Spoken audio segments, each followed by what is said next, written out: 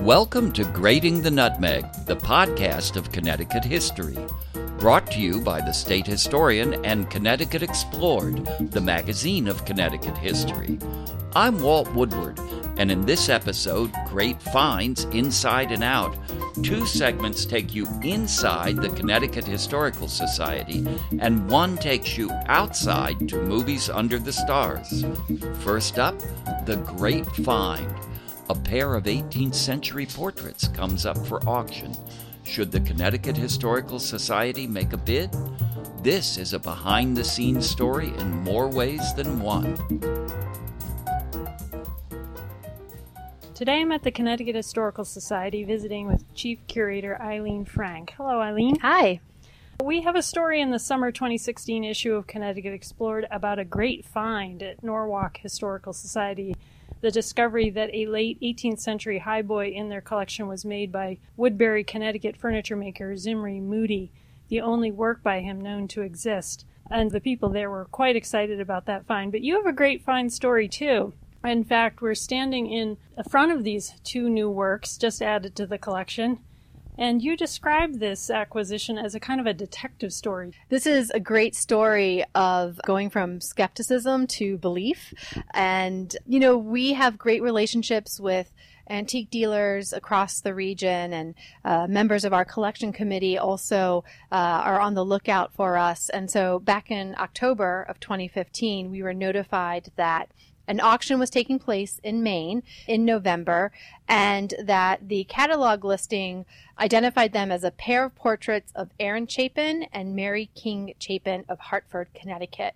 And so this definitely caught our eye because Aaron Chapin is a cousin of the well-known Eliphalet Chapin, one of Connecticut's amazing furniture makers. And Aaron was a furniture maker in his own right. We have a couple of pieces by him or attributed to him, but there's no known image. And so the chance to have a portrait of this man and connect a face to the works he created was really fabulous for us. But you always have to be doubtful of what a auction catalog says. How did they know that this was Aaron and Mary Chapin? And could we really verify that? And were we willing to take part in this auction? So that was the dun-dun-dun part of the detective story. And you learned, too, that there was a handwritten note on the back of one of the portraits that kind of raised the stakes. There's a note behind the portrait of the woman, and it's in script, and it says, Mary King married Aaron Chapin, September 11th, 1777. And then, in a very different handwriting, it's pretty obvious that there are two different handwritings. It reads, grandmother of Aaron Lucius Chapin. So we had to sort of do some genealogy to make sure this was the right family that we were looking at.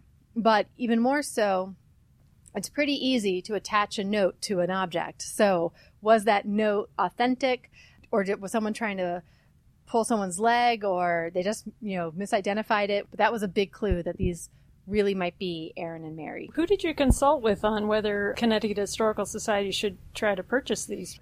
Our collections committee, and definitely Kevin Farino and Regina Madigan, who are members of that committee, reached out to Arthur Liverant, who has worked with us for a number of years, and his staff member, Kevin, and they started really talking and looking. And in fact, Kevin made a trip up to Maine to look at them in person, which, Maine is close, but not that close. It was quite the trip.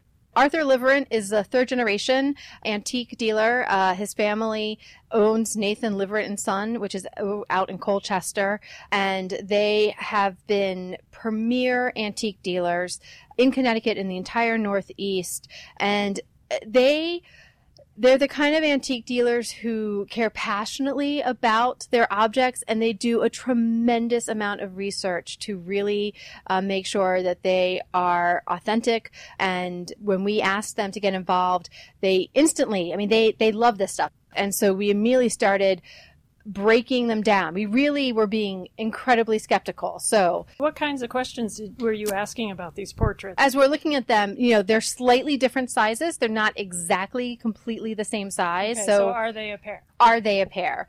Aaron, I'm going to call him Aaron at this point, Aaron Chapin has this sort of beveled oval that's kind of, it's dark, but it has this oval around in the background where almost like a painted mat. A painted mat, right. It's a great description. Where she does not. She has a lighter oval, but she doesn't have that ring around it.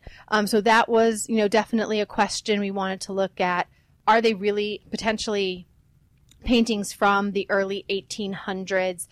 You start looking at her clothing and the style, okay, but is the frame really an old frame?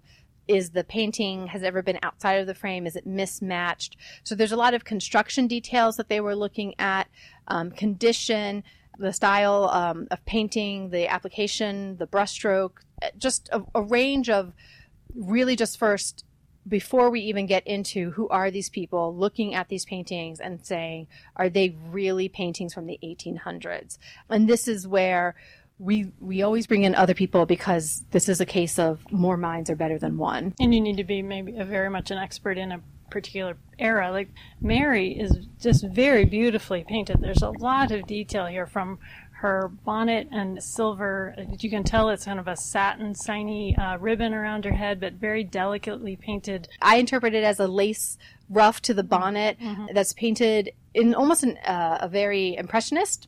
Not at all these impressionist painting. They're very realistic, but just little tiny dots of that white paint to make the give you that impression of lace. The shiny bow that's holding the bonnet, that nice silvery gray color. And then she has this fur cuff around her neck, this sort of fur drape shawl almost. It seems very unusual to me. Not that I'm an expert, but that seems unusual. It's very beautifully painted. You can tell it's fur. You can absolutely tell that it's fur.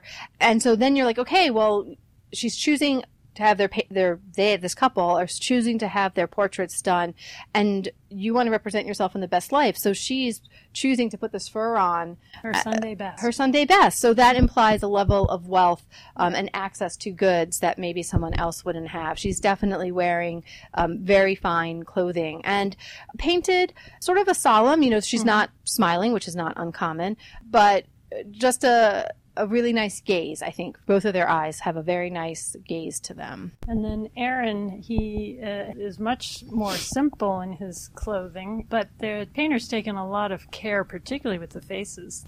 The eyes, I think, are very, very nice. There's a little bit of brightness to them. His ear gets a little funky. It's not as well painted, not as sharply painted, but it's still... I think most people ignore that. I've stared at these for a while, so I start noticing every single defect. When I first looked at them, I didn't notice that ear at first. I really was drawn into his eyes. When our friends from Nathan LaRue and Son went to Maine and looked at these, what did they feel? What was their result? Kevin Tulameri came back with a resounding, these are the real thing. These are definitely early 1800s portraits. He felt that they were a pair. He thought that the note on the back had been there for a long time, maybe not 1800, but maybe early 20th century, so early 1900s, but was not something that someone just slapped on the back in the past week or two. And so with him coming back and giving us that seal of approval, then we started doing even more research.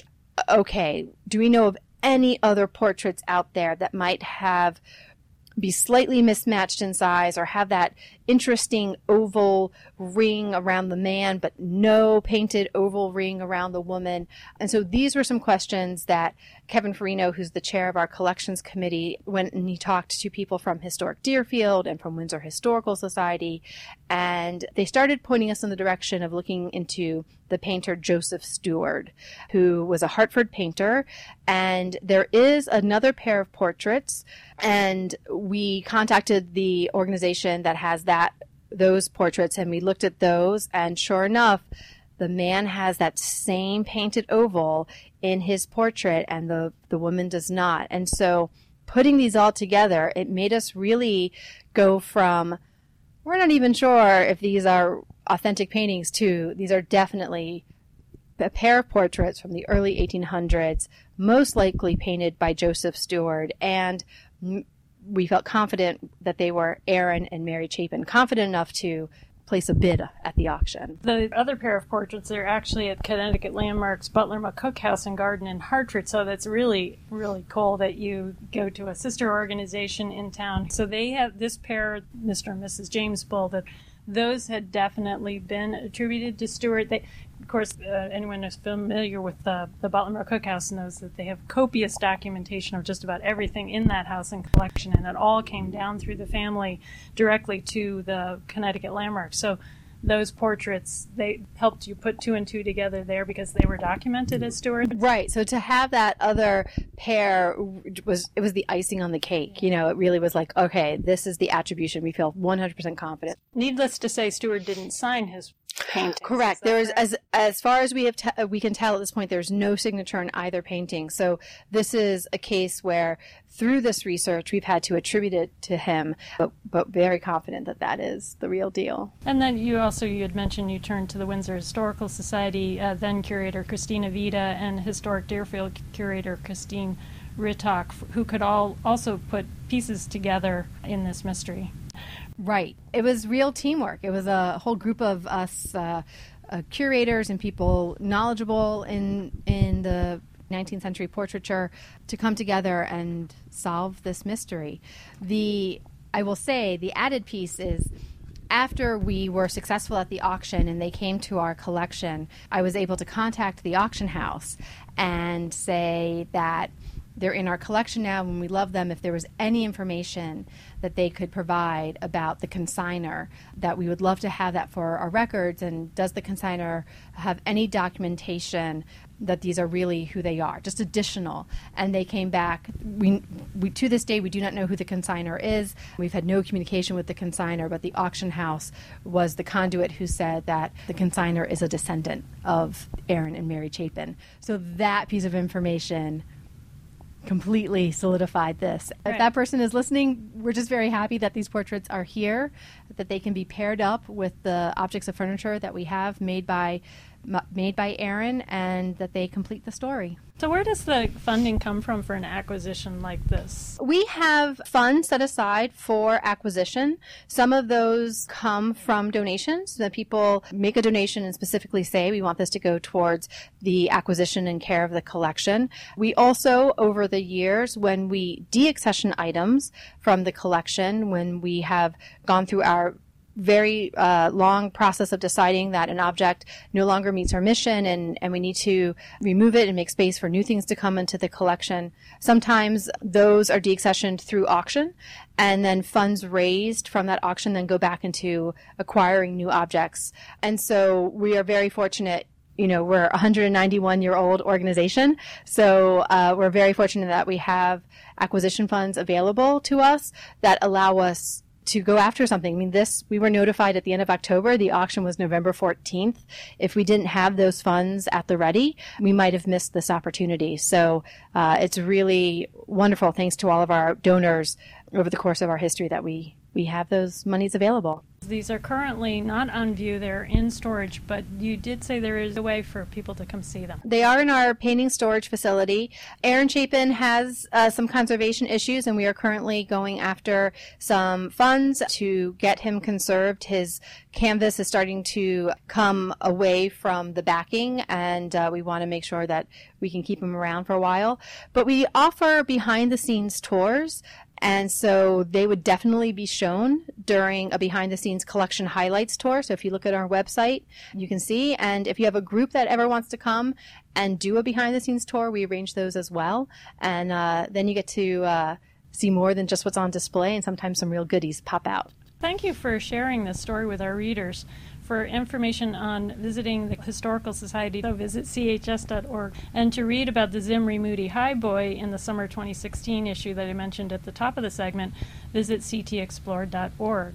Learn more about Nathan Liverand and Sons in Connecticut Explored story In Search of the Great Find at ctexplored.org/listen.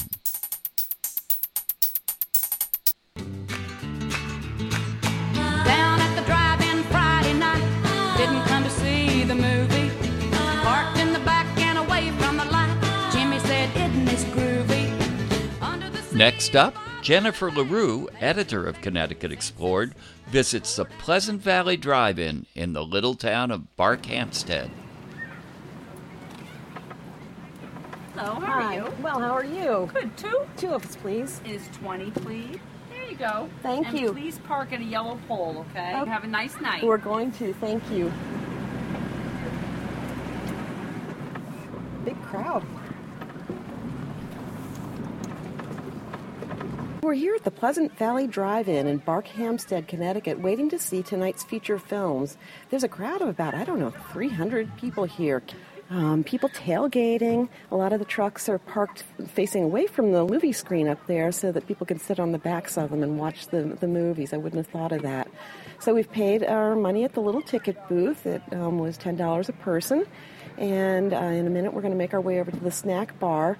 And then we're going to tune our radios to 87.9 FM and wait for the show to start. Now, I recommend if anybody is going to come out to the Pleasant Valley Drive-In that they leave a little earlier than we did because most of the spaces are taken up and we're parked way in the back. So we're at the concession stand where they have hamburgers and cheeseburgers, hot dogs, mozzarella sticks, a clam boat, all kinds of good stuff, candy and ice cream. And they accept cash only. That's important. To get into the theater itself and to get anything at the snack bar, you need cash. Pleasant Valley is, along with drive-ins in Southington and Mansfield, one of just 3 such theaters still operating in Connecticut, and one of fewer than 400 across the country. It's the smallest, accommodating just 250 cars on a 3-acre lot, and having opened as Rogers Corners Drive-In in 1947, it's the oldest of those that remain in the state. The first drive-in in the U.S. opened in New Jersey in 1933. By the time the industry peaked in 1958, there were more than 4,000 across the country, 40 of them in Connecticut. Today, only about 350 exist nationwide. Their rise was literally fueled by America's love affair with the automobile and by the relative freedoms the drive-in afforded. Kids could run around on the grounds like they're doing tonight or snuggle in the back seat in their PJs. Grown-ups could relax in the comfort of their car, where they could eat, smoke, and enjoy the summer evening air. Everyone could gobble popcorn and other snacks in the privacy of their cars. And teenagers, well, we all know what teenagers do at the drive-in. By the mid to late 1970s, though, rising gas prices and the near-universal switch to daylight saving time, which forced later start times for drive-in movies — they can't show them till after twilight, right?— began to erode the appeal of the drive-in picture show. Perhaps the biggest threat was sprawl. All those relatively untouched rural acres were very attractive to developers. Most of all, of course, technology took its toll as DVDs, Netflix, and other easily accessible modes of movie viewing emerged. Pleasant Valley was, like so many drive-ins, destined for doom. But Donna McGrain wasn't going to stand by and watch that happen. McGrain bought the drive-in, over her family's objections, in 1995 and has kept it running every summer since. She tackled one of the biggest problems facing drive-in movie theaters, movie studios' decision to stop producing film reels in favor of digital versions, by replacing the outmoded reel-to-reel projection equipment to the tune of $80,000. That allowed Pleasant Valley to compete with standard movie theaters by showing first-run films. As a bonus, every showing, Thursday through Sunday nights through the fall until the warm weather runs out, is a double feature including such popular films as the new Ghostbusters movie, which we're seeing tonight. Still, the drive-in movie business remains precarious, and Pleasant Valley relies on customer loyalty and people's sense of nostalgia to keep the gates open. Historic preservation comes in many forms. You can help keep this piece of Connecticut history alive just by enjoying a night at the movies under the stars. Oh, wait, the movie's about to start. Shh. Talk to you later. Fascinated by Connecticut's summertime car culture? Listen to Grating the Nutmeg, episode number 10, to hear Mary Donahue's Shack Attack podcast story. And for more about Connecticut and cars, check out Chris Dobbs and Nancy Albert's story in the spring 2006 Connecticut Explored, and Donahue's piece about the Berlin Turnpike, a hip road trip, in our winter 2010-2011 issue. Find links to these stories at ConnecticutExplored.org. And for information on visiting the Pleasant Valley Drive-In, visit PleasantValleyDrive-InMovies.com. The theater is open Thursday through Sunday from early spring through early fall.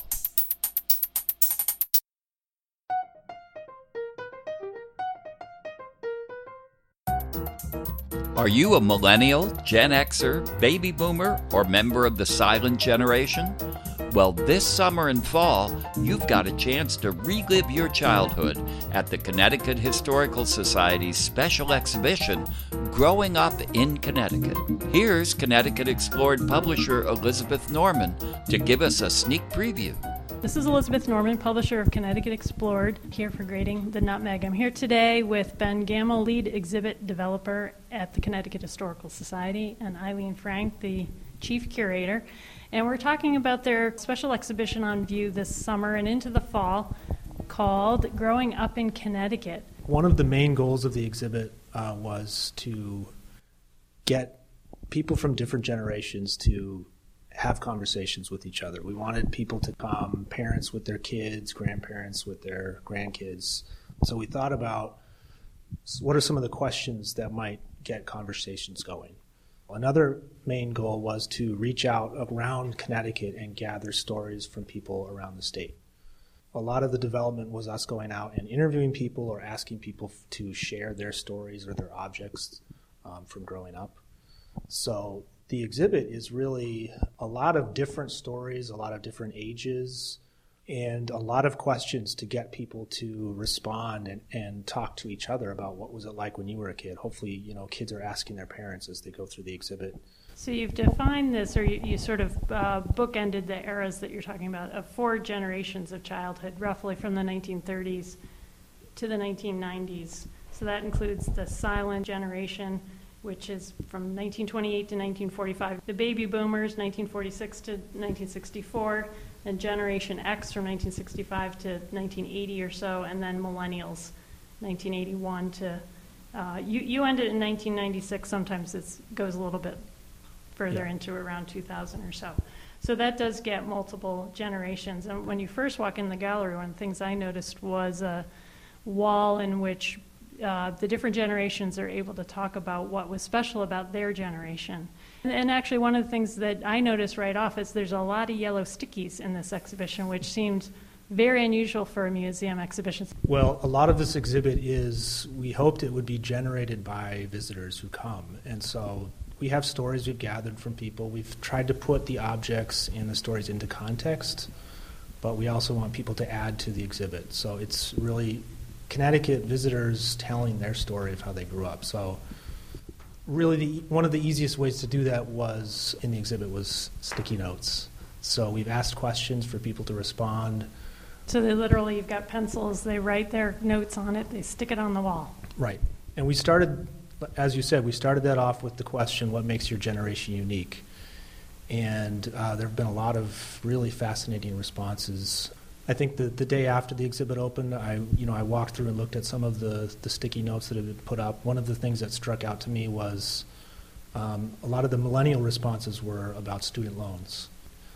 I thought, my first thought was, well, I'm Generation X. I had student loans too. Yeah.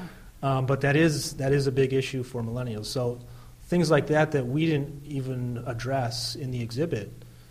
We got people to think about, what's important to their generation, and they responded, which is what we're hoping for. So we are standing in this gallery where people from different generations are able to write on a sticky note and put on the wall to answer the questions, what makes your generation unique? And some of these are poignant. So we'll start with this silent generation.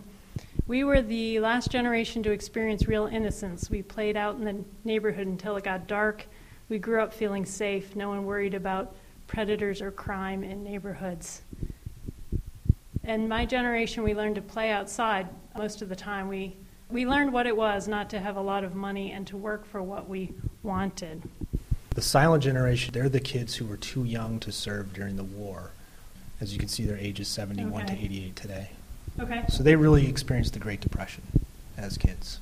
What are some of the other ones here that stood out for you? There's some pop culture. I like somebody here wrote, as a baby boomer living in the 80s, great original music, Duran Duran, disco, Prince, Bruce, Bon Jovi, Greed is Good, which I think is the Wall Street movie. Mr. Gorbachev, Bring Down Your Walls, quoting Ronald Reagan. It's interesting because I actually relate to a lot of those, and I'm Generation X, which shows you really the overlap. There is a lot of overlap, which actually is a really neat thing.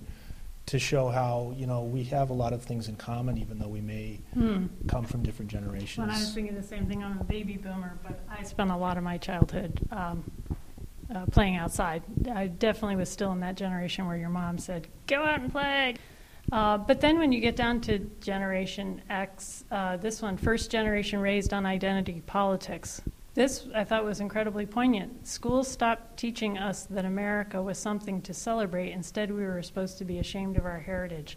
So as a person in the history field, I'm like, wow, we've got our work to do. And then, as you say, the millennials, several people had mentioned student loans and social media. Someone mentioned the lack of personal relationships due to social media. And so the threat of technology is definitely noted in a number of these, which is certainly a difference between the generations, for sure. You look at how many sticky notes we have for each generation, which I found kind of interesting. The baby boomers, there are a lot, which is no surprise. We have a lot of opinions about a lot of everything. Opinions, and it's a big cohort. It's a big cohort. Millennials are just as big. In fact, millennials, they, as far as I understand, they just passed, as far as population numbers, they passed baby boomers. Not many for Generation X, which I sort of like because we're the small generation, cynical, that don't show up for stuff.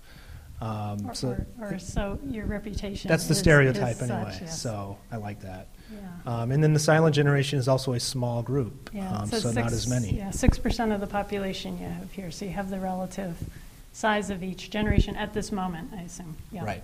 And then this last section here, which almost seems like has the most stickies, the ones that follow post-1996 or to 2000, the post-millennials, has not been named as far as I read, but you've called them the I generation or the digital natives, also 24% of the population, so ages 0 to 19.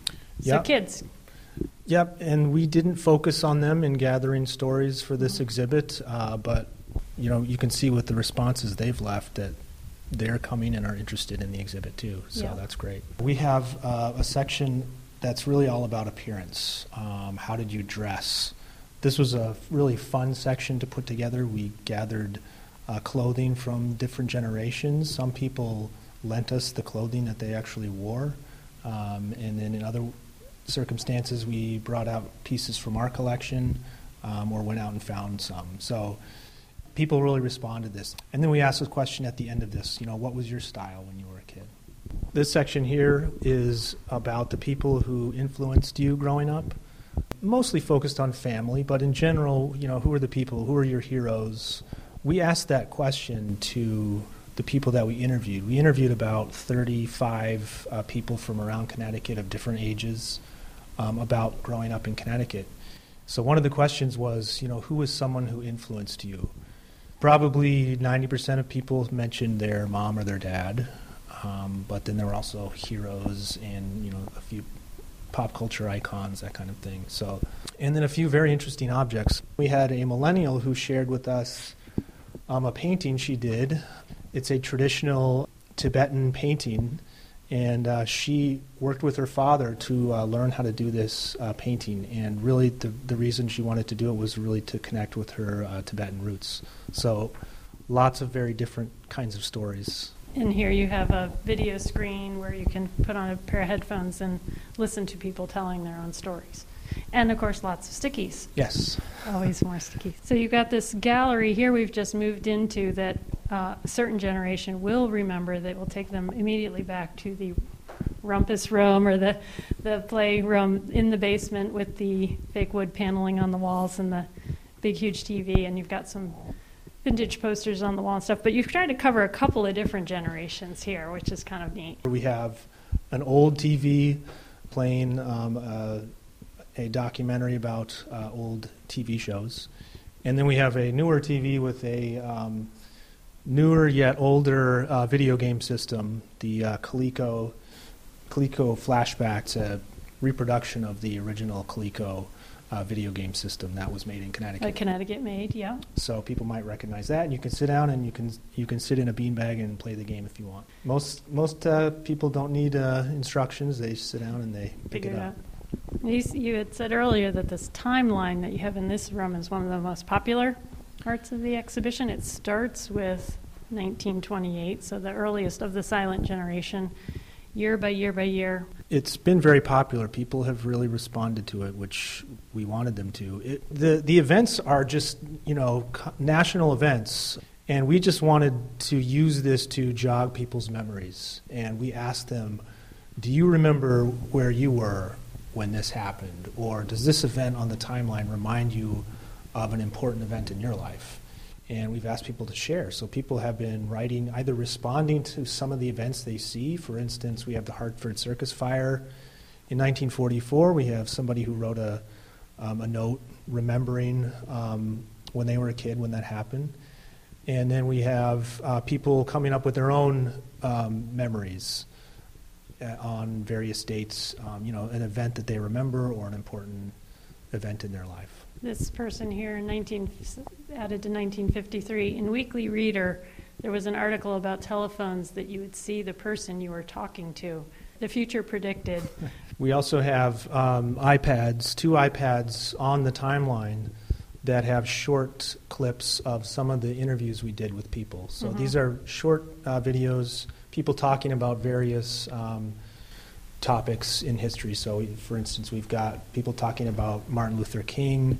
We've got a video about 9/11.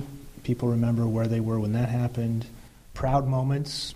Mostly those are personal moments, but also political moments that make people proud. And here in the last gallery, lots of things about pop culture, movies, music, toys. A lot of these things were contributed by people? Yeah, lots of toys. This is the toy room, the fun room, the pop culture room. This is where people really step in and are like, oh, wow, I remember that. I remember having that, or I remember reading that, or playing with that.